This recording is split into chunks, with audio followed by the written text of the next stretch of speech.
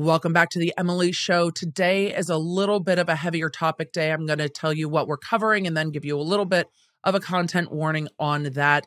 Today, I am covering the very recent arrest and indictment of cheer coach Monica Aldama's son, Austin. He has been indicted on 10 counts of possession and more of lewd images of children, and we are going to talk about those charges. I am not going to get into the heavy details of those charges. I will get into the law of those charges so we can talk about this indictment, but we will not be getting into all the details provided in the indictment because it is just horrific stuff. And then we're going to talk about Kevin Franke and the 2 motions he filed against Jodi Hildebrandt. Kevin Franke is trying to make sure that the sale of Jodi Hildebrandt's house does not just slip by without perhaps restitution being paid to the Franke children and for a temporary restraining order. And we're going to go through both of those filings in detail. So an overview of what's going on with Austin Aldama and then a deep dive into the filings by Kevin Franke. But because we are dealing with a case that deals with illicit images of children, I always like to give a warning. Yes, I sanitize these cases as much as I can. We are going to talk about the laws in Texas surrounding this. Yes, similar to the Jerry Harris case, similar to the Josh Duggar case, and we're going to talk about that too. This is not what I was expecting to see after cheer coach Monica had so much to say about how heartbroken she was about former cheer participant Jerry Harris' arrest and eventual sentence with regard to illicit images of children. This was stunning to me when I saw the news break today as recording Monday, January 22nd. So, wow, just wow. We have not seen, or I have not seen a statement from Coach Monica yet. I have no idea when or if she will make a statement. She had announced her retirement not that long ago. This is going to be an episode. Like, this is just, Law Nerds, buckle up. We've got a couple sponsors. Thank God for them, because with the support of our sponsors, we're able to cover topics that are on the most serious side of criminal law like today. So again, a huge thank you for my sponsors for riding with me even when the content is about very difficult topics like it is today. All right, Law Nerds, let's go. Welcome to the Emily Show. I'm Emily D. Baker, the internet's go-to legal analyst and big fan of the cursey words. I've been a licensed attorney for over 17 years. I'm a former prosecutor, and I break down the legal side of pop culture and entertainment stories we can't stop talking about. We should just get into it. Let's go.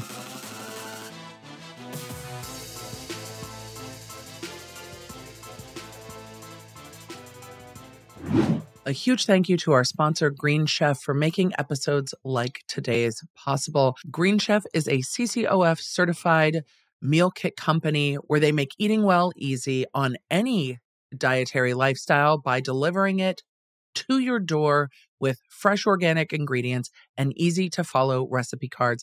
Every week you can choose from over 80 different recipes, including their new gut and brain health recipes. The gut and brain health meal plan includes an array of nutritious dinners, clean snacks, functional drinks that are all crafted to actively support the well-being of your gut and enhance cognitive health, and developed in partnership with registered dietitians. But if you're just looking for meals that fit your preferences, they've got you covered with everything from keto and protein packed to vegan and vegetarian to gluten-free or just a more balanced meal. So find out why Green Chef is the #1 meal kit for eating well and take advantage of our offer. Go to greenchef.com/60EmilyBaker and use code 60EmilyBaker to get 60% off plus 20% off your next 2 months.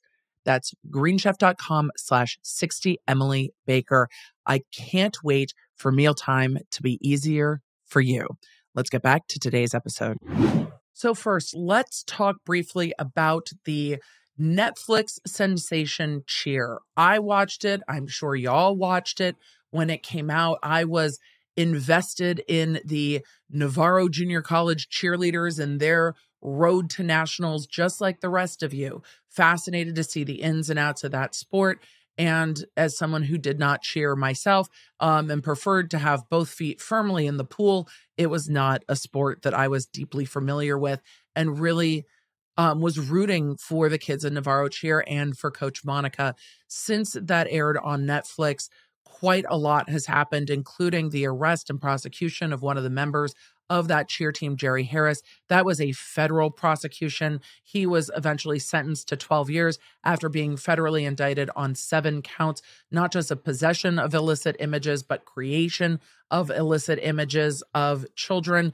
And that kind of rocked everybody because he was a fan favorite on this Netflix show, and it opened up a lot of conversations about abuse within cheer, the possibility for abuse within cheer, and more. On this channel, I've also covered the Josh Duggar case, also a federal prosecution, also sentenced to 12 years. He was really charged on 2 counts, but they were lesser included. So it was really 1 count of possession of images. And now we get this state level case with the head coach's son being arrested for possession or promotion of child pornography. That is the title of the law. Languaging and legislation around illicit images of children has changed names in some areas and jurisdictions. It's more routinely, more modernly now called CSAM, or child sexual abuse materials. The laws in a lot of jurisdictions, though, have not caught up to that. So the law in Texas is still under the child pornography laws. So I generally and broadly refer to that as illicit images because they are illegal and improper and abusive images of children. And I think it is the easiest way for us to all be clear about what we are talking about without saying CP a million times.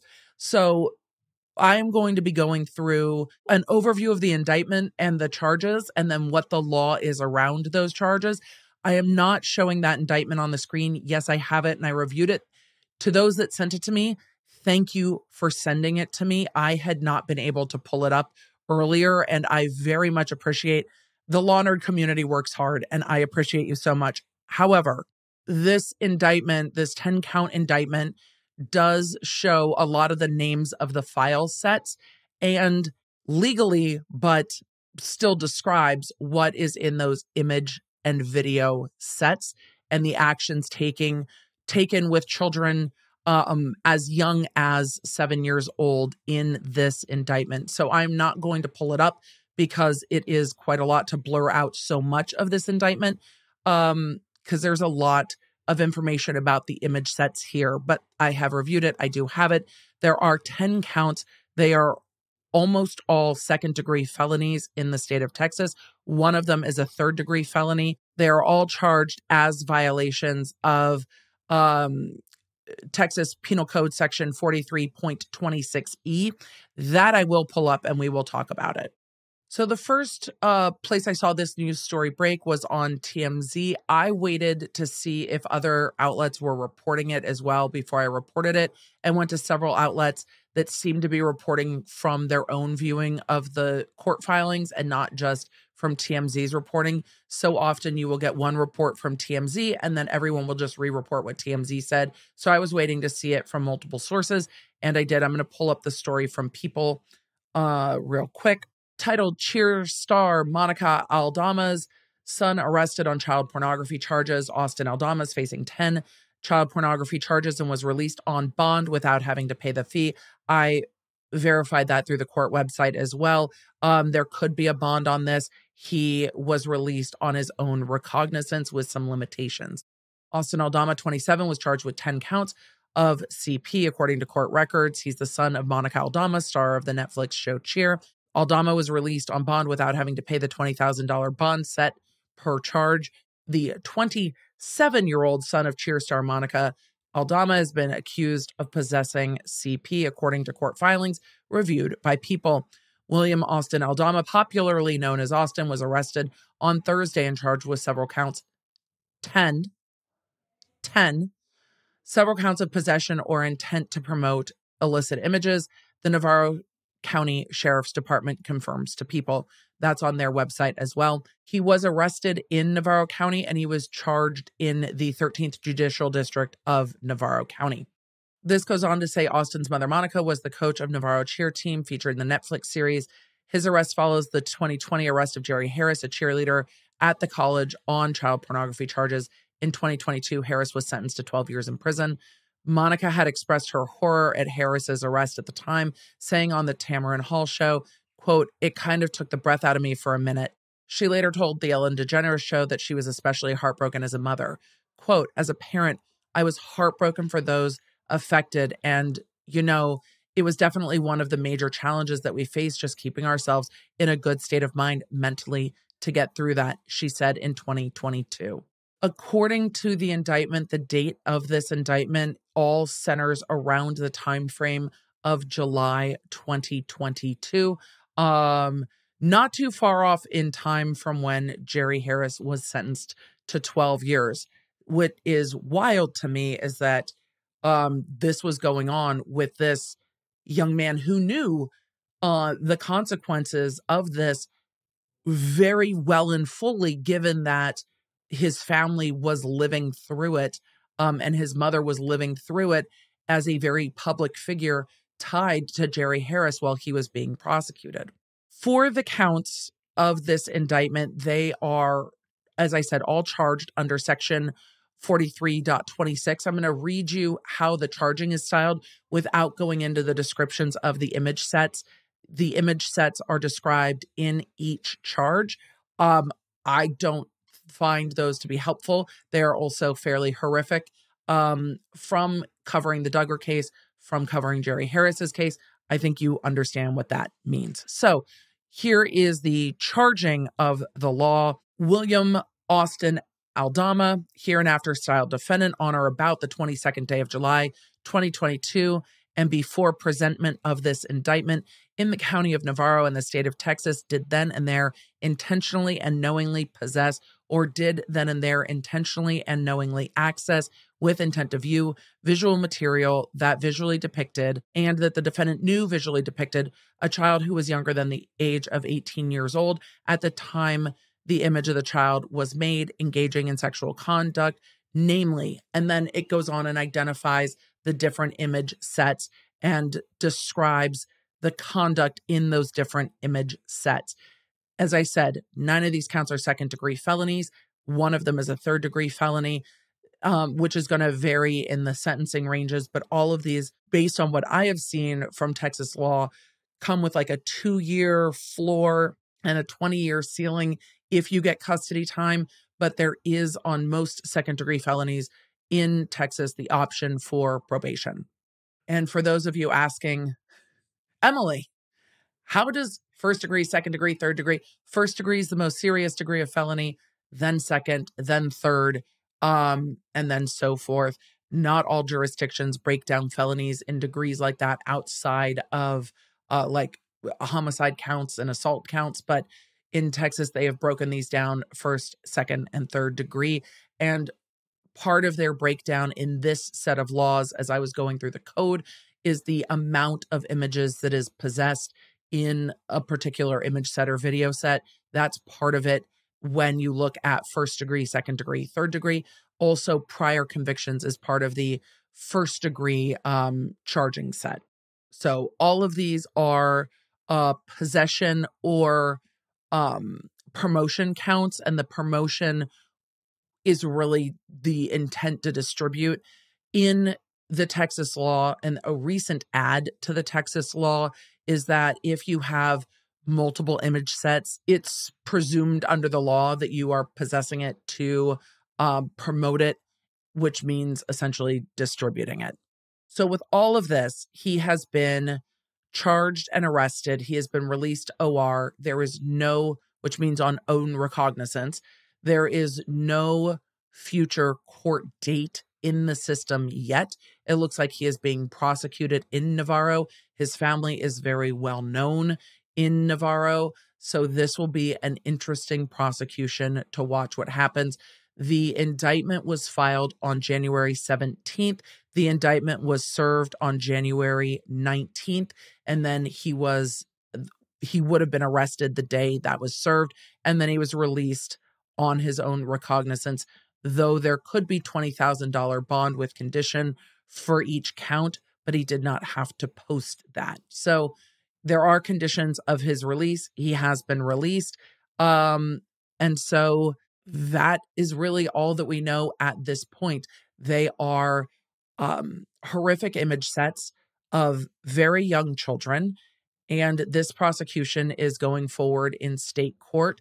How the digital images were brought to local authorities' computer or local authorities' attention is something I'm very curious about. I very much want to know how this came to their attention, because most of the large operations that crawl the internet for these types of images and the people that possess them are done through federal law enforcement. So it's interesting to me that this was brought to local law enforcement, and I'm very much wondering how they became aware of it. That said, this is a grand jury indictment. This was presented to a grand jury. We will see what goes forward from there, but there will not be a preliminary hearing or the like, because this has already been presented to and indicted by a state level grand jury. Just a quick addendum and correction in the podcast. I believe a few times I talk about the fact that the file sets have children as young as 7, and this is a correction to that, because I had missed the descriptions of a file set in the indictment, and the file sets do contain descriptions of children as young as 2 years old. I know that changes little, but I wanted to make sure that it was accurate, because all of it is, the allegations are frankly horrific. So I wanted to clarify, as I say throughout the podcast, and if and when I say throughout the podcast as young as 7, I had missed a file set. So as young as 2. Let's get back into this podcast. So that's what I'll be keeping an eye on. How this was discovered, and what we learn about how this is discovered, and how this prosecution will go forward in a area where his family is so very well known. For those of you that reached out to me about this case, thank you. And I wanted to say thank you to Kimberly Archie, who also brought to my attention that Coach Monica's husband, 27-year-old Chris Aldama's father, is the director of probation for the Department of Corrections in Navarro County. So it's going to be very interesting to see how this all plays out, given that his father works for the Department of Corrections as their director of probation. It's just going to be an interesting case to follow, and I very much want to know how this all came to law enforcement's attention. So, Kimberly, thank you for bringing that to my attention. And with all of that, you guys let me know if you're going to be keeping an eye on this one too. I will be. I'm not going to be going into the details of the image sets, but I will be keeping an eye on how this prosecution moves forward. All right, let's move on to talk about Kevin Franke wanting Jody Hildebrandt's house. Thank you, Honey Love, for your support of today's episode and of my outfit when I went to the Vanderpump Rules premiere, because though I wasn't sure exactly what I was going to pack, I knew that I was taking my Honey Love shapewear with me. Honey Love has revolutionized compression technology, so you no longer have to feel like you're suffocating while wearing effective shapewear. You'll immediately feel and see the difference. Look, there is a lot of shapewear out there, but Honey Love has not only made it easy to shop for, but it just fits under my clothes, doesn't roll down, doesn't ride up, so you're not constantly struggling with your shapewear when you just want to be focusing on the event that you're at. It's no wonder why the Superpower short is a favorite. It smooths and sculpts your midsection without getting rid of the curves that you love. Honey Love has solved the problem of trying to struggle with your shapewear when you need to go to the bathroom. They've got that handled too. For a limited time only, you can get Honey Love on sale. Get 20% off your entire order with our exclusive link at honeylove.com/honeyfm. honeylove.com/lawnerd to get 20% off your order at honeylove.com/lawnerd. After your purchase, Honeylove's going to ask you where you heard about them, and be sure to tell them that you found Honeylove through The Emily Show. For a quick road so far on this, Kevin Franke is Ruby Franke's husband. Ruby Franke and her business partner, Jody Hildebrandt, were both arrested for child abuse of Ruby Franke's children. Both of them have since pled guilty. Both of them will be sentenced in February 2024. Ahead of the sentencing, Kevin Franke, who has since filed for divorce from Ruby Franke, has filed 2 motions in court, 2 ex parte motions against Jody Hildebrandt, his estranged wife's co-defendant.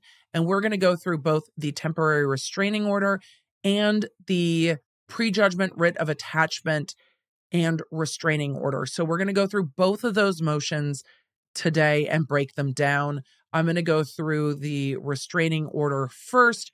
There are going to be some details regarding the child abuse in here. I'm going to, again, do my best to sanitize the facts of this case. It is a very sad case. We will hear more about that at sentencing in February, depending on who speaks at sentencing. But remember, in Utah, a lot of the sentencing is going to be recommended by the Department of Corrections when they do their pre-sentencing investigation report. First, we are going to the motion to establish restitution and for ex parte prejudgment writ of attachment and restraining order. Kevin Franke, father of the minor children victims herein, who were subject of abuse by the defendant in accord with UCA 77-38-9 sub 3A, moves the court on behalf of said children to consider victim restitution in this matter and further to seek from the court an emergency ex parte prejudgment writ of attachment and or temporary restraining order, restraining the defendant from liquidating, concealing, or transferring her personal assets prior to the establishment of anticipated restitution, and an order regarding the same owing by the defendant to any of said victims. Ex parte just means that this is without the defendant needing to be present. This individual is asking the court to do this without the defendant, with just the one party, without the other party. 1, Washington County Attorney Eric Clark does not object to this motion. That is the prosecutor. 2, this motion is made in accordance with Utah Code Annotated, and then it lists the sections. And these are the sections for the Crime Victims Restitution Act, lis pendens, prejudgment attachment, and other rules of procedure. Facts and argument. The defendant at a hearing before the court on 12/27/23 entered pleas of guilty on 4 separate counts of child abuse, each a second-degree felony. The admission made in conjunction with the entry of the pleas established that the child victims of defendant's aggravated abuse suffered both physical and psychological abuse. Yes, 2 counts for each victim in this case, 2 minor Franke children victims, and the counts that were pled to both establish physical and psychological abuse. The children have undergone medical care and have been subjected to psychological assessments and ongoing mental health treatment. Good. I'm very glad that they are receiving care for them both physically and psychologically. It goes on to say, in an attempt to assist them in comprehending and recovering from these injuries. That is going to be a lifelong journey. The children remain in professional care for the aggravated psychological and emotional injuries suffered. On a side note, I hope that the other children are as well. It is clear and admitted that the children suffered immediate and continuing irreparable harm as a result of the crimes perpetrated upon them by this defendant. By this defendant and their mother. It is generally undisputed that these children will require long-term professional care, certainly extending beyond the time of sentencing on February 20th, 2024, and likely for many years thereafter. I don't disagree. It goes on to say, once the juvenile court matter concludes, presumably and approximately no later than September 2024, the cost for this ongoing critical professional help will fall upon the children and their father. He's presuming that's because their mother will be in prison. Yes, this would be a completely inequitable result that the victims and the victim's family would have to pay for their own treatment for injuries caused by the defendant. There's some new things we learned here. First, that The juvenile court matter, they anticipate going through at least September 2024. For those of you not following this case closely, the juvenile court matter is the custody matter. The divorce matter is separate from that. The children were in and under the care of the state. So the state is currently covering the cost of that mental care. It is my understanding, though the juvenile court proceedings are sealed, that the children legally are still under the care of the state, for like who has legal custody of them, not their father, not their mother, the state. Whether or not that care has been, or their physical guardianship has been given to a sibling is unclear to me. But the ongoing help is being paid for by the state through at least September 2024. If you're thinking about selling literally anything, Shopify has you covered. It's what I built and grew the Law Nerd shop on. And it's what so many on and offline businesses use to support their business. In fact, Shopify powers 10% of all e-commerce in the US. And Shopify is the global force behind brands like Allbirds, Rothy's, and Brooklinen. When I say Shopify is easy, it really is plug and play with all different types of templates you can use to get your shop up and running. Plus, their award-winning support is there to help you whether you are just starting out or looking to grow your business. Shopify has been not only a great partner on the podcast, but a great partner to the Law Nerd shop to make sure that you have all the Law Nerd merch that you love, and I have an easy way to run the shop. They even handle all the details of calculating state sales tax and the little business sides that you might not think about when starting your shop. So whether you're selling locally at your farmer's market or you're needing an international e-commerce solution, Shopify has got you covered. And you can sign up now for a $1 per month trial period at shopify.com/lawnerd. Remember, that's all lowercase. Go to shopify.com/lawnerd to grow your business no matter what stage you're in. And you'll start hearing this real soon. Let's get back to today's episode. It says the cost for this ongoing therapy and treatment is presently unknown to father, but could be established prior to sentencing, which is set for February 20th, 2024. The juvenile court could also provide what the state has been paying for. More importantly, the defendant, remember, he's talking about Jody Hildebrandt, presently has resources from which this restitution could be funded, but such may not soon be the case. That's a weird way to say that. In that the resources may be liquidated and unavailable for access should the court fail to immediately delay or prevent said liquidation or transfer. Lawyers, sometimes it's simpler to just say the simple things. The defendant would suffer no prejudice by this short delay. Under the Crime Victims Restitution Act, these children victims are entitled to restitution, which will compensate them for the injuries by way of the defendant providing restitution for any and all ongoing treatment of the injuries.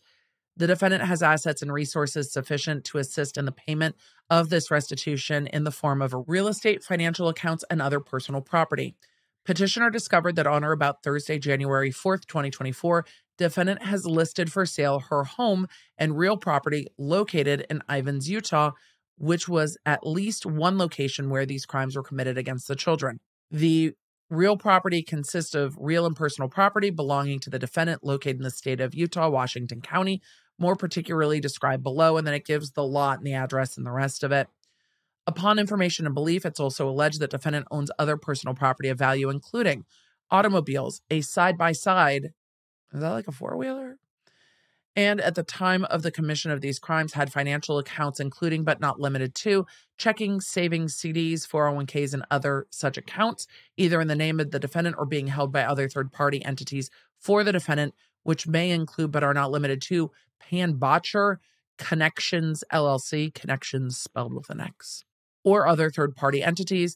The property has not been taken for a tax assessment or fine. To petitioner's knowledge, the property has not been seized under writ against the property of the defendant, except for any existing mortgage. To petitioner's knowledge, no other person or entity claims any interest in the property. The listing of the home for sale has a listing price of $5.1 million. Excuse me, am I reading that correctly? Yes, Emily, you've continued to read that correctly. The listing for the sale of the home has a listing price of $5.1 million.